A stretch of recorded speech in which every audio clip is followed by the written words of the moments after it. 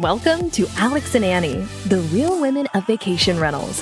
With more than 35 years combined industry experience, Alex Husner and Annie Holcomb have teamed up to connect the dots between inspiration and opportunity, seeking to find the one story, idea, strategy, or decision that led to their guests' big aha moment. Join them as they highlight the real stories behind the people and brands that have built vacation rentals into the $100 billion industry it is today. And now, it's time to get real and have some fun with your hosts, Alex and Annie.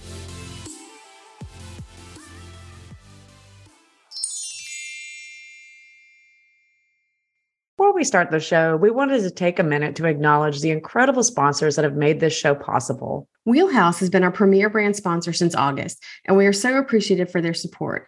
It's been an honor to represent such an incredible company alongside our brand and to get to share the success stories of their clients with our audience. We have big news to share today. We're excited to announce that Casago will be our next premier brand sponsor, along with co-sponsors Guest Ranger and Good Neighbor Tech. This is a special episode as we get to hear from Steve Schwab, CEO and founder of Casago.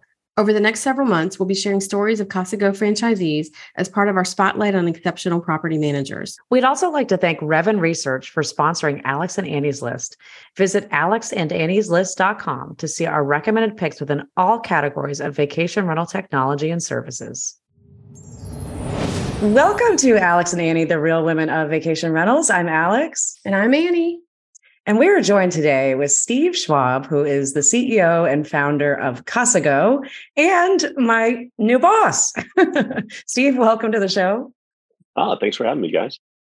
We're so excited to have you. Yeah. Alex mentioned to you that when we first put the podcast together, we had our target list of people that we wanted to interview. And I had you on the list. Worked at our company when I was at Lexicon and worked with Casago. And so I was really familiar with what you guys had on the surface, but really wasn't understanding really what it was all about. So it's nice to come full circle and have Alex working for you and then have you on the podcast. I think a lot of people know who you are, but I would love to hear, who is Steve? How did Casago come to be? And you start us off from there. Sure. Yeah. Well, and I guess in that story that you just told, Alex didn't have any idea who I was, which is fantastic. Yeah. I wasn't going to say that. How much has changed in a year? Right. Right. I love that. That's actually the best part of that whole story. So yeah, I've been in the industry for about 21 years now, coming up on 22.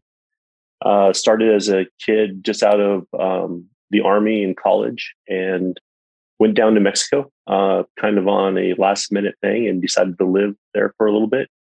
And through a series of events, which being I was at a bar, and this really huge man, like 6'7", was talking about how you couldn't crawl up on a roof.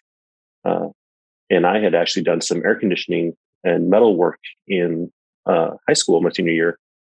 I told him I can do that. So I followed him out to this beachfront community and jumped up on the roof and grabbed an electric drill and some metal screws and started fixing the problem.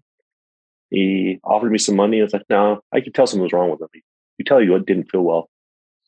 And so next day he came and found me again, and I did a little more work. And I told him he couldn't pay me, but I'd take a beer in exchange. We became friends, and he had me over for dinner at his house. And his wife owned Cindy's Beach Home Rentals. And after a while, I hadn't seen him, and he come to find out what was wrong with him. He had cancer and he passed away. And his wife called me up, said, I think you'd be pretty good at this. And Bruce specifically talked about you. And I said, oh, Cindy, I'm really not a maintenance man. I just did a little bit of work for you guys, but I'm not a maintenance guy. And she goes, no, dummy. Actually owning this business, he thinks that you have the right idea for running a business like this. And so through a series of looking at all the paperwork she had, there was no software. I ended up buying the company from her on a little bit of borrowed money and a little bit of a prayer, and off we went. And that's how I got into the business. That was 21 years ago. And I still have about half of those employees left from Cindy's Beach Rentals. One passed away. One's retired, and the other housekeeper, we have now 3 generations of her family working for us. So It's pretty cool. Yeah. That's incredible. And we hear from so many of our guests how they kind of fell into vacation rentals and they didn't ever really plan on being in this industry. And many of us, before we got into it, didn't even realize that it was an industry. But when you first started, I mean, did you 21 years ago, did you know anything about vacation rentals or that it even existed as a business? I knew it existed.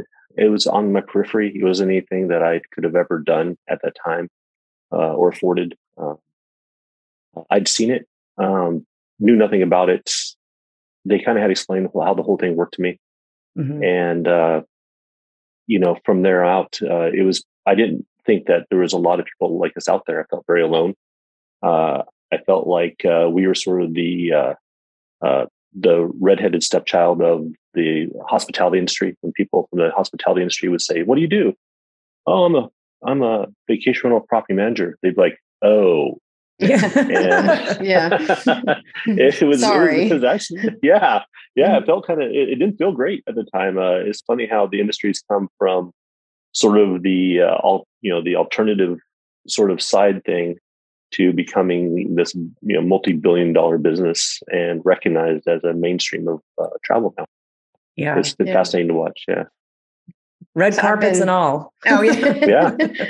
So I've been in vacation rentals since the late 90s in the market that I'm in. So Panama City Beach. And I remember that because the company that I worked for was hotels and we were morphing over into vacation rentals. So I kind of rode the fence for a number of years, but you would go to meetings and what are you representing here? Oh, these condominiums that are being built or these vacation rentals. And we were like, you people are causing so much problem. Like it was just this, they didn't know what to do with us. And so it is funny, to your point, like just to see how it's come, it seems like lightning speed that we've all of a sudden become this industry that people respect and look at and really know that we're not going away and that we're not alternative. Like I always joke about it. Like, I don't know that I like being called alternative because I think we are an accommodation choice and it just depends on what people are doing.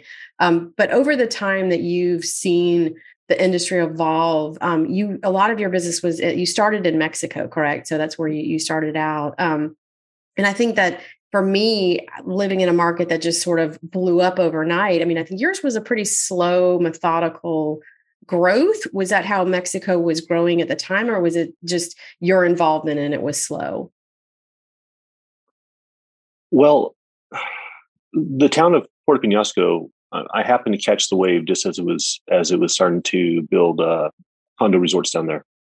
And my competitor, which was Rocky Point Management, they were sort of the 800-pound gorilla in town. And they left in the middle of the night with everybody's money. It was actually on the day that Saddam Hussein was captured. And I saw their vehicle barreling, like just going crazy, driving like recklessly towards the border. And how strange. And I got to the office and realized they had left with all the homeowners' money, with all the payroll, with everything. And through that process of taking care of those homeowners, word got out.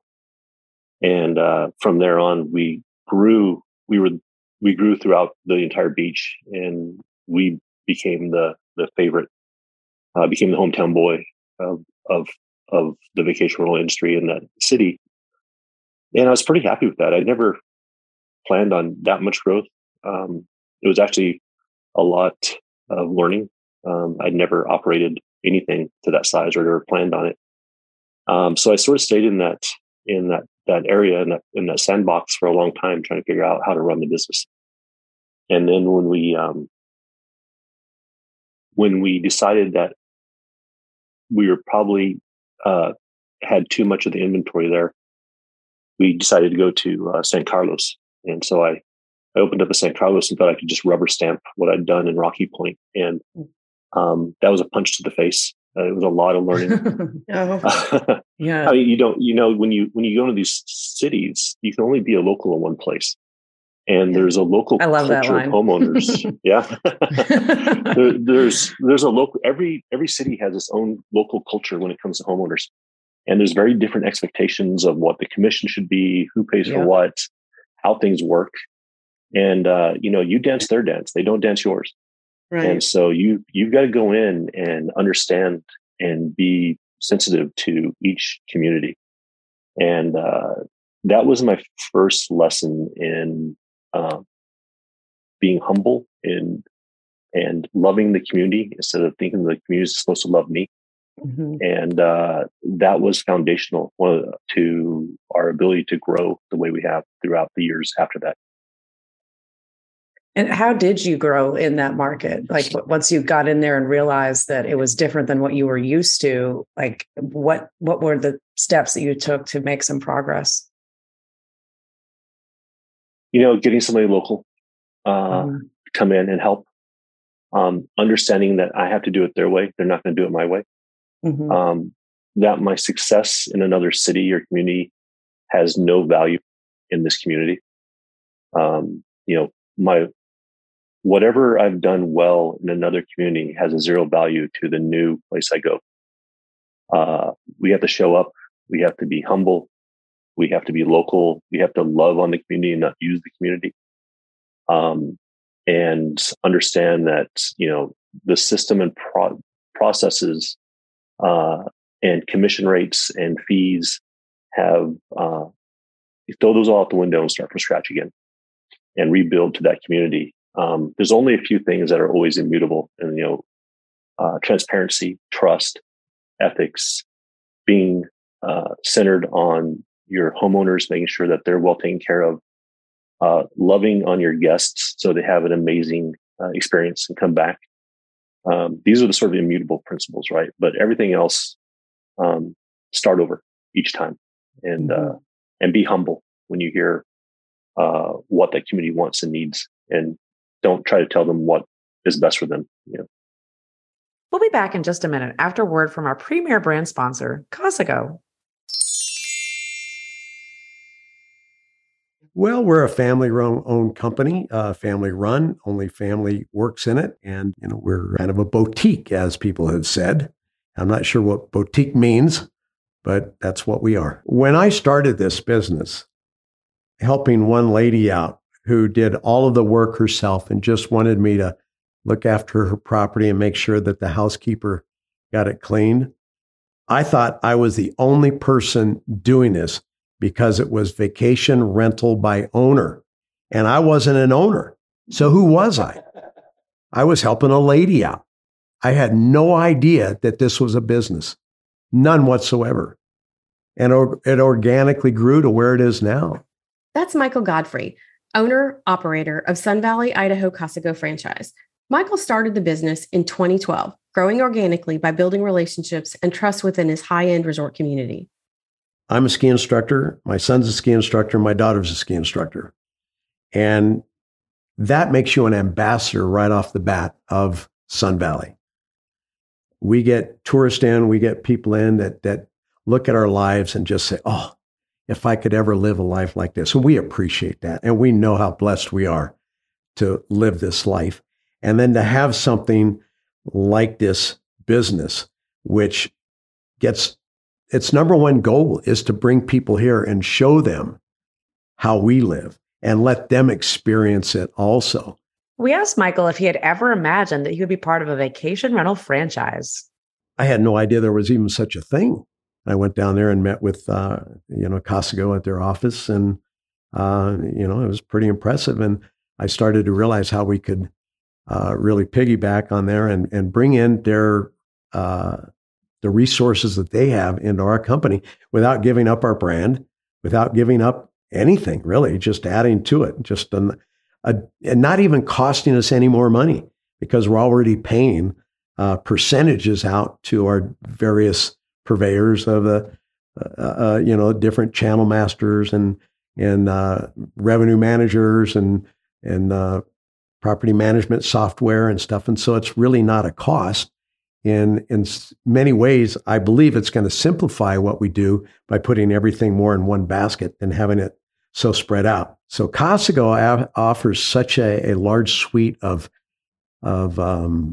services that I look at as employees, as having depth. So by going with Casago, I become a much bigger company with no great with no additional expenses. No overhead. I mean, I don't consider that overhead, and yet I've got the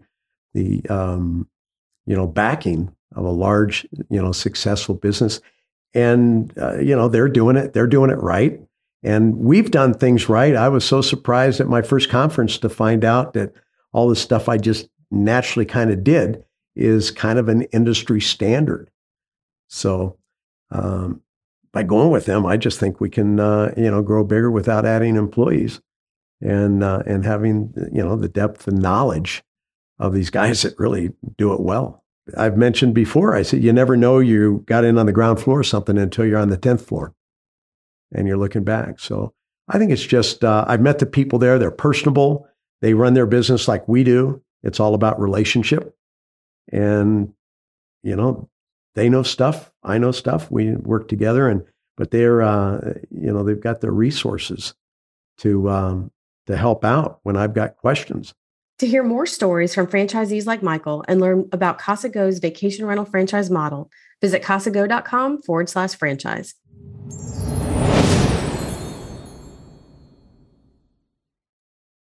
Was that the jumping off point for you to start this as a franchise, or were you managing for several years and then decided that I could replicate a basic framework to operate, but then we needed that local person, the local flavor to really make it successful?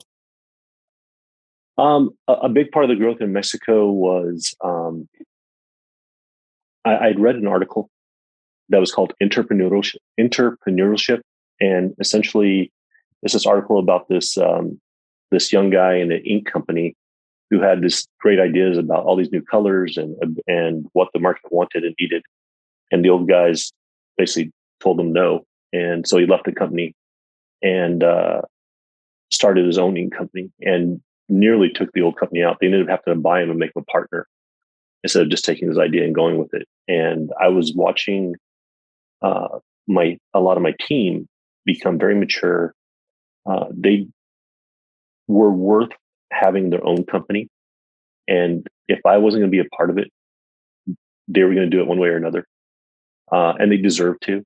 So taking some of our best people and helping them grow their own companies and giving them equity, and instead of being their boss, becoming a peer and a partner with them was my initial foray into growth. And these were people who understood the values of hospitality and ethics and what the values that we've instilled, which are the non-negotiables of what Casago is.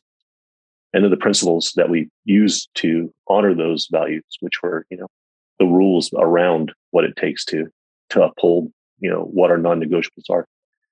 And they were ready to be their own people. And so making an opportunity available for somebody who started off at $100 a week in Mexico as a front desk clerk to becoming my business partner and peer with their own ownership in Casago was the first step to that. And then as we came into the United States, I ended up with an office in Scottsdale, and through kind of a happen chance with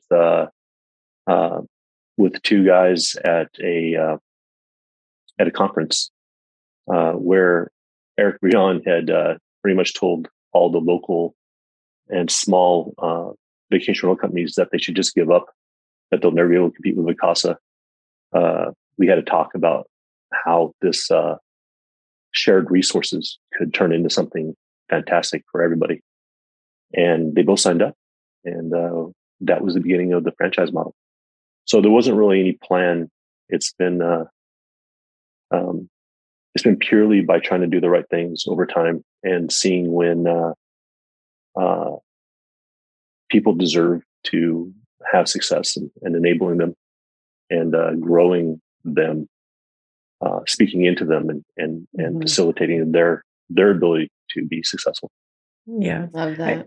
I read a great line yesterday that you don't go into an opportunity, you grow into an opportunity. And I believe that's so true. And certainly something that Annie and I have seen in this past year with the podcast and our own careers, and just, looking at Casago's evolution. And now not only hearing the story that I've heard, this is a baseline. This is only a 50-minute podcast, but getting to hear the true behind the scenes of what it took over those 22 years.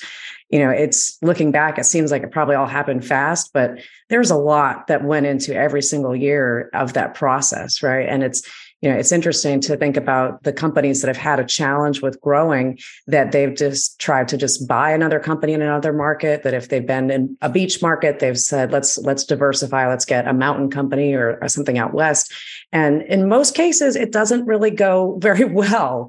And I think the model that you took, whether you intended to do that originally or not, that is definitely the foundation of the success that we've had. Because when you have the local operators, that they have skin in the game and accountability, and they want to uphold for the community and also for the organization, that's the pathway to success. So it's a great model, and I'm just excited to be part of it, to be honest. But I'm excited for you to be part of it. You're a big key to this, to the future success of this.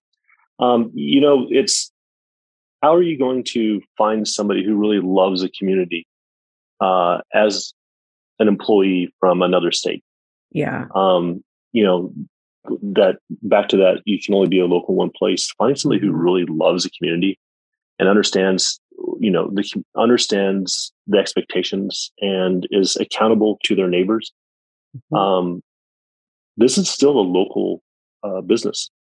And, people talk a lot about scale and efficiencies, but you can't put scale and efficiency to knowing who you can call at 2 a.m.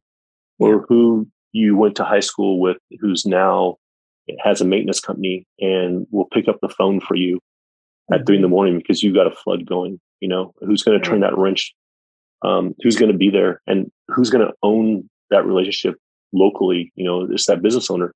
It's not a $40,000, $50,000, $80,000 hired suit. It's somebody who's like, man, I got to get up. This is how I feed my family. I own this business, and they're going to go up and turn wrenches in the middle of the night, or fix a cleaning issue because something went wrong with with the coordination of it.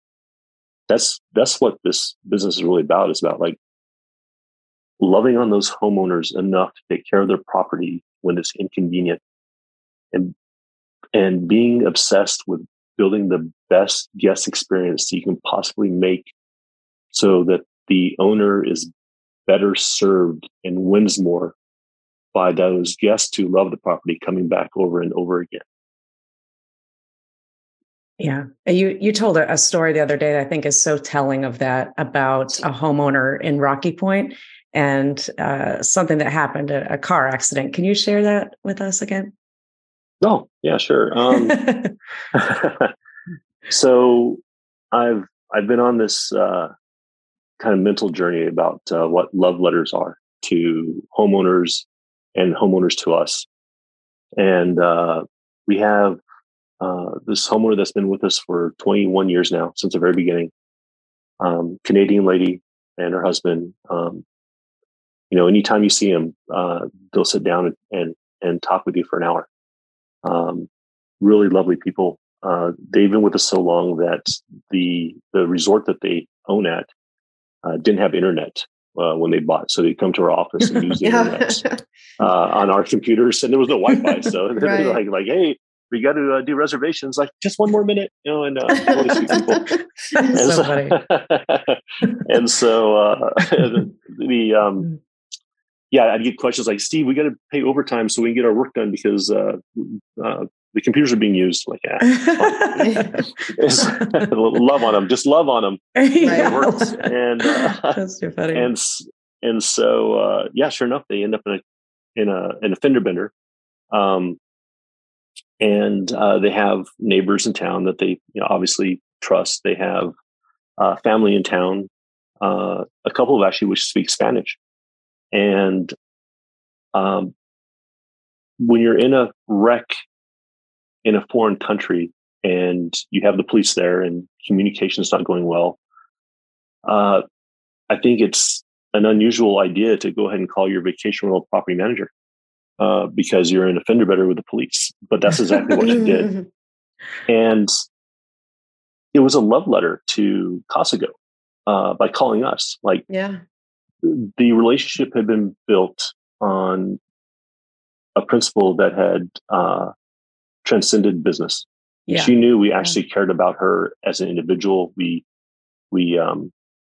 wanted her to be well. It wasn't just a matter of like, hey, we're going to rent your property. We're going to clean it. We're going to fix any problems. We'll pay for damages. We'll collect from guests. We'll make sure that you're fumigated, well inspected, and that all the lights turn on. It goes beyond that. It was like, we care about her, and she knew it. And as soon as she called, we had 5 people there. She was surrounded by Casago uniforms, translating, negotiating, calling local connections who we knew, and it worked out really well. And that was our love letter back to her, that we care about you, that this isn't transactional, and you're not on your own when you're outside of this, that if you call us for anything, we have a relationship with you. We don't have a relationship with your property. It's not a relationship with your property. It's a relationship with you, and we care about you. Yeah. And, and Sally, we've made some mistakes, or she's had questions about, like what's on the statement, or, why'd you charge this rate, or, what's going on with this cleaning, or what's going on with this, work order. But she never calls to fire us. She calls to work on the relationship and have questions about, what's, about the account. And that's also a love letter, right? Because if you build those deep relationships, and, it's not how often you talk to them, it's how much you care about them when you do talk to them, and as them as a human being. And when they call to fix the problem, even if they're frustrated with you, they're doing that because they have a relationship with you and they trust you, not because you're just something that can be undercut or undervalued. You can't charge less commission for more trust. It's not a commodity. True. Yeah. And so, love letters to homeowners and love letters from homeowners is, and guests is the name of this. We're not in a business of just logistics. This is a business of relationship with our homeowners, our guests, our team, and the community. Mm-hmm. And we just happen to do vacation rentals as the way to pay for it all. Yeah. But it's a 4-way relationship, and we're in the business of relationships. When you think about it, like, when's the last time you got in a car wreck and you called your dentist, right? Or, you're not going to call another. You just don't do that. I mean, and it's kind of unusual to call your vacation rental manager, but when you think about it, it actually it's less unusual because, and I'm sure our listeners can relate to this. I mean, the companies that understand this business know exactly what you just said. It is a relationship business. It's about trust. It's about empathy. And if for that homeowner to call you, it's like, you guys, you're her people. So that's everything. Goes back to that saying of, people forget what you do for them, but they never forget how you make them feel. And I think that there's a lot of people that have come into this business in the last, I'll say 18, 24 months, from a dollars and cents standpoint, thinking they're going to make money. And Alex and I talk about this a lot of times, the get rich quick guys, women, gals, whatever you want to say, and don't understand that, this is a very big business, but it's a very small industry in terms of the number of people, and we're all interconnected and we all have relationships with each other. And there is that trust that is so important that I don't think that you get at the same level in other industries, certainly not in the hotel side of the business. I think that's just more of it's black and white business. Let's, the heads in beds, let's get the dollars. And vacation rentals has so much more tug at the heartstrings. It's a feeling. I mean, our industry is actually an emotion, and that's the way I look at it. Yeah, 100%. It's, people are concerned about how do they feel about what you do. I mean, you can do everything right. If they don't trust you, they're going to walk away. Absolutely. You can be providing more revenue. You can be cleaning the property better. You can be treating their guests like rock stars. And if they don't trust you, they're not going to stay. And the very first time you make a mistake, they're going to be calling to fire you, not to fix it. Yeah, absolutely. Yeah. Annie, you just said it's a feeling, and that just immediately reminded me of a conversation that I had with Pilar, who is the director of Casago University, when I was down there for a couple of weeks back in December. And she, explained this whole concept to us about how, what we're doing. It's not the what, it's not the how, it's the why. But what that why really means is it is the feeling that you get when you're helping guests, you're helping owners. But I wanted to use that as a segue, Steve, to ask a little bit more about Casago University. Of course, when I've gotten home, that's the first thing anybody who follows me on social media asks about is, tell us about this amazing school you went to, and how hard were the tests, and what was it like, and is it a real university? And I think it's mystifying to a lot of people that this even exists. But tell us a little bit about the university and its importance and the role it plays for Casago. Yeah, so it started off originally, Puerto Penasco or Rocky Point. By the way, the name Rocky Point and Puerto Penasco refers to the same town. It's the town with two names. Yeah, why? Very confusing. There's very confusing. There's a lot of people in Casago that have two names too. I've learned it gets very confusing. Yes. You've gone through an entire cultural experience of everything having two names, right? Right. Yeah. Casago. It's at the highest level. Yeah. It fits into our mantra. So yes. Casago University was started because, in Rocky Point, it was a fishing village.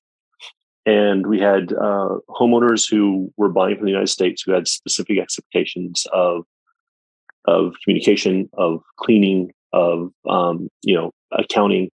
And I was working with a local labor force who was used to being fishermen. And so the cultural, the disparity in culture was pretty dramatic. And I was struggling to bridge that gap of expectations. So the idea of taking the time to invest into the people that we choose to live 8 hours of our day with was the precipice of why Casago University. I think you do people a disservice when you sit them down and hand them a job and don't set them up for success, right? Mm-hmm. And so, in no elite unit was I ever part of in which there wasn't an indoctrination training and build out to what was expected from me and how to do my job that I was ever part of. So it just fit into this, that it's not fair to sit somebody next to somebody who does reservations, watch them for 2 days and tell them good luck. You're setting them up for failure. And that's not fair. So we hired somebody and we started training them where we could give them the time and energy to bring them in, not only from like, hey, how do you use the software, but also like, what's our values and, what's expected of you and how are we supposed to treat our homeowners and how are we supposed to treat our guests and getting them ready for success. And it worked. We started to see that we could, if we picked quality people that had the same values, personal values as we did, then the business values were never in conflict. And being able to go from just saying, because that's what we do, to being able to articulate, here's what we do and why, gives them all agency to make decisions. Yeah. And then having the hard skill sets to be able to use the software and have a resource to go back and get more training. And it's a big reason that we were able to scale the business from just 50 properties to about 130, where there's sort of a break point. And then, when you get about 250 properties again, there's another break point where suddenly what you were doing then, what got you here isn't going to get you there. And being able to build through those break points was Casago University was a big part of it. And as we started to franchise, we'll just send them to Casago University. And that was really unfair to Casago University because it wasn't built for business owners, it was, it got up to that point, but it was really built for employees. So Casago University has gone through a huge transformation. It continues to transform itself into a real university for business owners and the people who work for those business owners to learn the industry from the ground up, understand the immutable principles of vacation rental, which is, trust, transparency, being owner-centric, guest experience, and then taking those and doing ongoing support with ongoing training, recertifications, our yearly convention. They can come back as often as they like to get training. They can send employees down who are new to get more training. Equipping the very best people with the right tools and the right knowledge is the formula for success, right? And so Casago University plays a part in giving them the knowledge and training for success in that. Then the tools and the right people is up to the individual business owner. But without that third leg, the stool doesn't stand, and it's a differentiator. And last year, I was shocked because Pilar, who's our dean of the university, who's universally loved, she tracks the hours of support. Last year we put in 6,600 and change in hours of support for our franchisees and our partners to be successful. And I don't know anybody else who's doing that. And there's no extra charge for as much support as you need, from tech support with the software to training support on how to build out your cleaning teams, to even to learning management systems remotely, where we've hired people like Dirk Johnson to come in and do a complete master class and with videographers of how to clean these properties, how to inspect the properties, how to hold these standards. And it's empowering those local heroes, those people who are coming in new or have been doing it for a while and they've been isolated, to be able to have resources to fall back onto. It makes us, it makes our partners best in class when you take someone who's local and loves that community and is invested into their business, and then gives them a community to support them and the training for their team and the resources to be able to do the right stuff, to make the right decisions to support their team. It's the formula for success. It makes everybody stronger, right? I mean, it really makes every part of it stronger. The support is huge. At the end of the day, this is all just people. This is a very asset light business. It's all about your people. And so if you're not going to equip your people with the ability to be successful, you're crippling yourself. Mm-hmm. Steve, I wanted to ask, and I asked this, my father, and I was told I'm not supposed to say he was a Marine. He's always a Marine, was in the Marines. And so a lot of his structure for me growing up kind of, I think, evolved from that place in his life. And you mentioned kind of the indoctrination of things through life, that every time you were set up in a group, there was an indoctrination, there was a process. And so do you feel like your experience as an Army Ranger was crucial to how you evolved Casago in general, but just the culture that you were able to build out for Casago? Yeah. And first of all, thanks to your dad for his service. Semper Fi, if he's listening. Yes. He's always, our dads listen to every episode. If nobody else does, our dads do. I love that. So yeah. I had leaders like John Spizo and Andy Ulrich and a handful of others that were instrumental in that time of my life. The thing that was crucial or was systematic that struck me was at some point, about 180 units, this company really started getting away from me. I wasn't able to speak into people anymore, and I have a big belief that as a leader, we have to speak into our people. Mm-hmm. Having good emotional intelligence, so you have empathy, but while also holding them to the standards and being really clear about the standards is important. So when you take emotional intelligence and holding people to the standards, that's the mark of a mature leader. That those standards being clear is kindness. The way that you approach it to not be cruel is the way you get people to follow you. But you take those, and being able to speak into individuals is how you do it on a one-on-one basis. But as this company was really getting away from me, it was becoming unwieldy. Things were happening in the company that were not how I envisioned this thing to be. I started going back to looking at Ranger Battalion and wondering why does Ranger Battalion work, or why does a fraternity work? Why do these organizations do well? And the founders of Ranger Battalion wrote a credo, and they had values that they had in mind, and they wrote a set of rules that we all had to repeat every single day, and we all understood how to make decisions off of this, and we were held accountable. We had to sign we actually had to sign paperwork that if we ever broke the Ranger Creed, we could be kicked out of Ranger Battalion. And some people were. Yeah. When it comes to making decisions based on those principles, it's why you could take a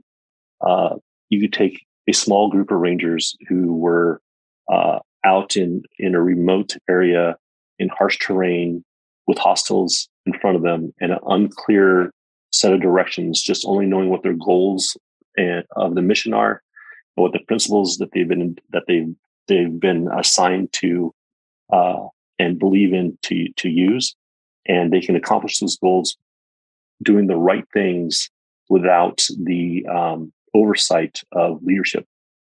And so I sat down and I wrote out the principles that espoused our values, and I believe that values are immutable.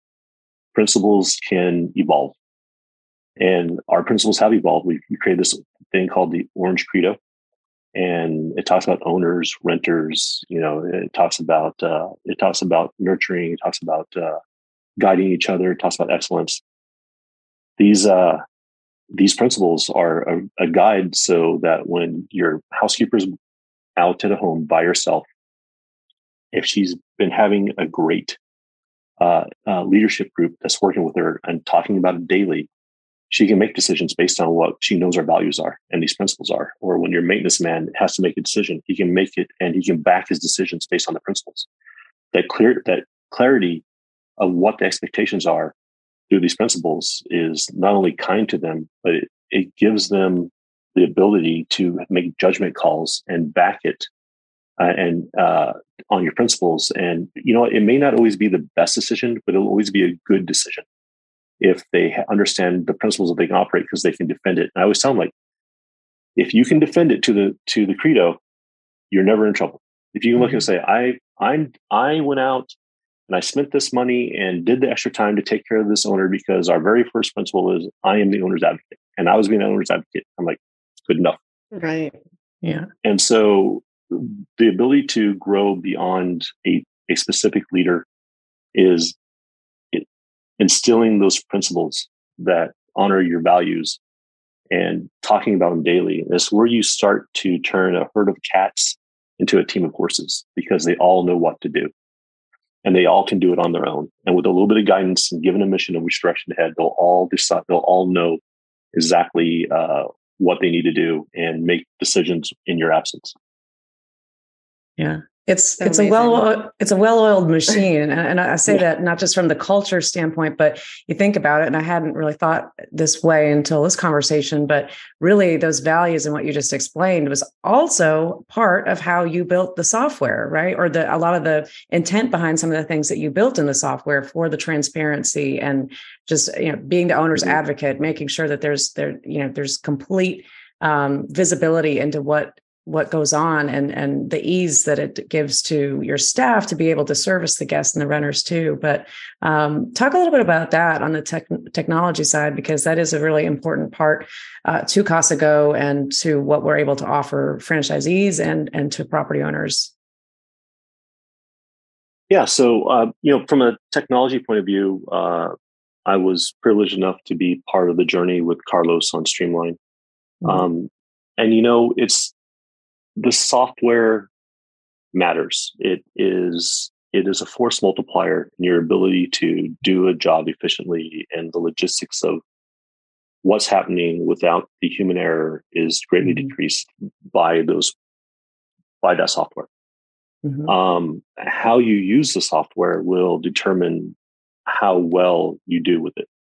I've watched people with the exact same operating system. One person says, changed my life, and another person says it's completely useless. It's the technology matters, but the training and use of that technology is the key. We've built out things like, we've been part of Streamline. We've built on add-ons like the Casa app, which is really a human resources task management and accountability tool, which we're actually going through a complete rebuild again, because as we've grown, we've outgrown it a little bit, and the complexities are getting deeper. We have software like Audiences, which is a homeowner acquisition tool, which is under constant construction and rebuild and improvement. Just the tech suite as a whole matters in these days, because you can't be competitive without it. But the application of how it's used is the real advantage. Yeah, absolutely. I was telling somebody earlier about the QR code technology that we've developed, that we have in the rooms to help guests understand how to use the hot tub or to the Wi-Fi, the shower. I mean, literally anything that could cause a guest to have to call you. And we all know in this business that they're going to call if they can't figure something out. And the person I was telling about this, you would have thought I said I'd discovered the fire or something. I mean, he was just blown away. But when you think about it, I've talked to some of our locations that they say that that's reduced their phone calls, their service calls by 90%. So it's things like that I feel like, your experience within the business for so many years that enabled you to really be able to develop these systems and softwares that help us be able to run better and more efficiently. And that's the difference. We talk about this a lot on the show with a lot of the newer softwares that are out there, that it just doesn't have that 22 years of experience, boots on the ground, using the software and being in the business.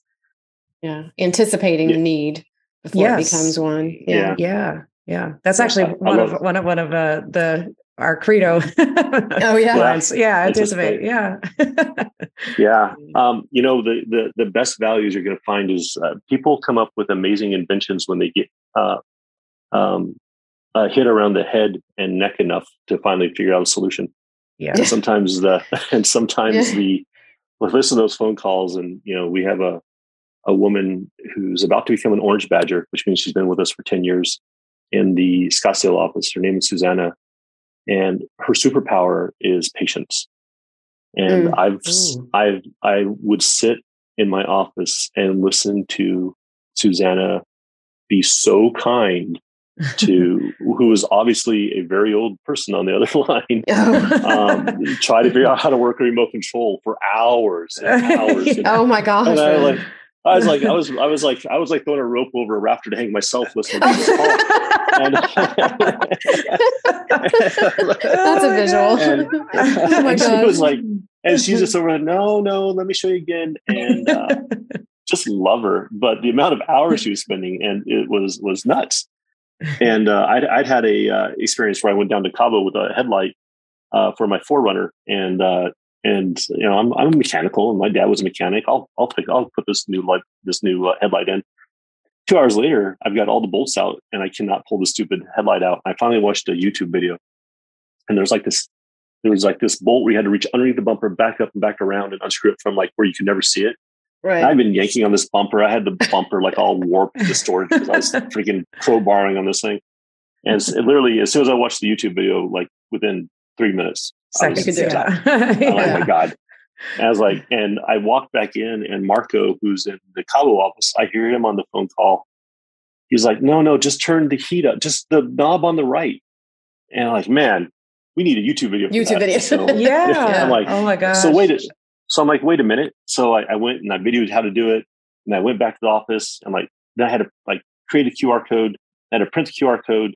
Then I had to make it go to the YouTube video and upload the YouTube video. Then I had to get it laminated. Then I had to go back and stick it in there. I'm like, well, this is never going to work. This is too much work. So, the system we have now is we have these pre-built placards, and you can make the video right at the house, hit upload, stick it to the wall, and it's done. And it's, nice. 90% drop in calls for anything that we put a QR code on. And wow. When I was at Casago University, I don't remember if I've told you this, Steve. I don't think I've told you any, but one of the days I was out in the field with David, seeing how they actually put these in the units. I recorded some of the directions. So how to use the Wi-Fi, how to turn the shower on, how to turn the TV on. And I was so nervous recording these little videos. And David said, he's like, why are you nervous? You do podcasts and, you're on stage and stuff. And I thought, I don't know. I was just like, I don't want to mess this up because I don't want the guests to end up calling because they watched the QR code and they were still like, I don't know what she's saying. Right. She doesn't know what she's doing. Yeah. But it's so funny. And we can track how many times those QR codes have been scanned too. Yeah. So, that's really the cool thing. If it's useful. It's complete trackability to whether or not it's helping operations. So it's really cool. And if that home ends up going out of inventory, the QR code automatically switches over to a video that's a advertisement for Casago. So wow, I love that. Smart. Yeah, that's full cool. circle. Yeah. Well, Steve, where do you see? I mean, obviously you've got Alex now, so you've got a superpower to help you kind of catapult to the next level. But where do you see Casago going in 5-10 years? I mean, will we ever get the answer? Is it Casago or Casago? I don't know. But where are you guys going to go in 10 years? Some things are meant to be left unanswered. It's an enigma. Mysterious. Right. Love it. I'll put the correct pronunciation on the back of my headstone. Oh my gosh. I don't want to wait that long. I really. Steve and I are closer in age. I don't know. It's going to be a race. Did you ever hear about that woman who said that she would never give up her oatmeal? The only time she'd ever give up her oatmeal cookie recipe was over a dead body. And she had the recipe put on the back of her headstone. It was really pretty funny. I love that. I would have put it in my your obituary, I guess. Yeah, exactly. I think it's a great way to get people to come visit your headstone, I guess. But that's true. It's pretty funny. Anyways, so we're going to continue to grow. We've got a pretty aggressive goal for this year. Yeah. I would tell you this, that if you look at the top 10 residential real estate companies in the world, they're all franchises. Mm-hmm. And there's a reason why. It's still a local business, like we keep going back to. Right. Those local realtors know their area, know their city, love their city. They're beholden and accountable to their areas. But they needed tech and they needed distribution and they wanted a recognizable name. And and that's why when we see a red, white, and balloon, we all know Remax. It's sustainable and it's generational. And I believe that vacation rentals is still a very personal and very local business. Mm-hmm. And being able to empower these local heroes with better tools every year and a ton of value for them is the model that gets us to a consumer-facing brand. Mm-hmm. So, our goal is to not just grow bigger, but to grow better and recognizable. And the number one job we have through a series of different strategies is to be the most valuable resource that local property managers under the Casago umbrella could ever have. Mm-hmm. If we continue to do that, growth and brand name recognition will take care of itself, along with Alex's help on. We know her to-do list is long, so. But the more love letters we send out to homeowners, and the more love letters we get back, the better the company gets. Yeah. Absolutely. And your blinds just magically drop down. I love it. Cinematic effect. Really? If anybody's not watching on YouTube, it should be. And he's gone. Terry White will love that. Yes, right? Yeah. Well, Steve, thank you so much for coming on the show. And just, my pleasure. This is exciting. We've obviously, Annie's wanted to have you on the show for a year and a half since we started Huge the podcast. Fan. I've wanted to have you on the show since I first met Ryan about a year ago now, but it's been such an amazing journey. And I'm sure everyone who's seen my social media knows that I'm a little bit obsessed with the company and where we're going and just in love with it. And I think when you have employees that become part of that employer brand and just that love the mission, that's where the secret sauce is. And just, it's been great getting to know everybody and learn what this culture really is all about. But if anybody wants to contact you, what's the best way for them to get in touch? You can always email me at steve@casago.com. That's steve@csago.com. Or if you're looking to learn more about franchising, Alex, ALEX at Casago.com. This is the first time that I've given somebody's contact info that I was, before I asked you, said I could just say contact Steve because I know it. Right. Steve, thank you so much. Thank you for having me. Really appreciate you guys. Can't wait to see where you're at in a year. Yes. If anybody wants to get in touch with Annie and I, you can go to alexandanniepodcast.com. If you're enjoying the show, we'd love to hear from you. If you could leave us a review wherever you listen to your podcast. And until next time, thank you for tuning in.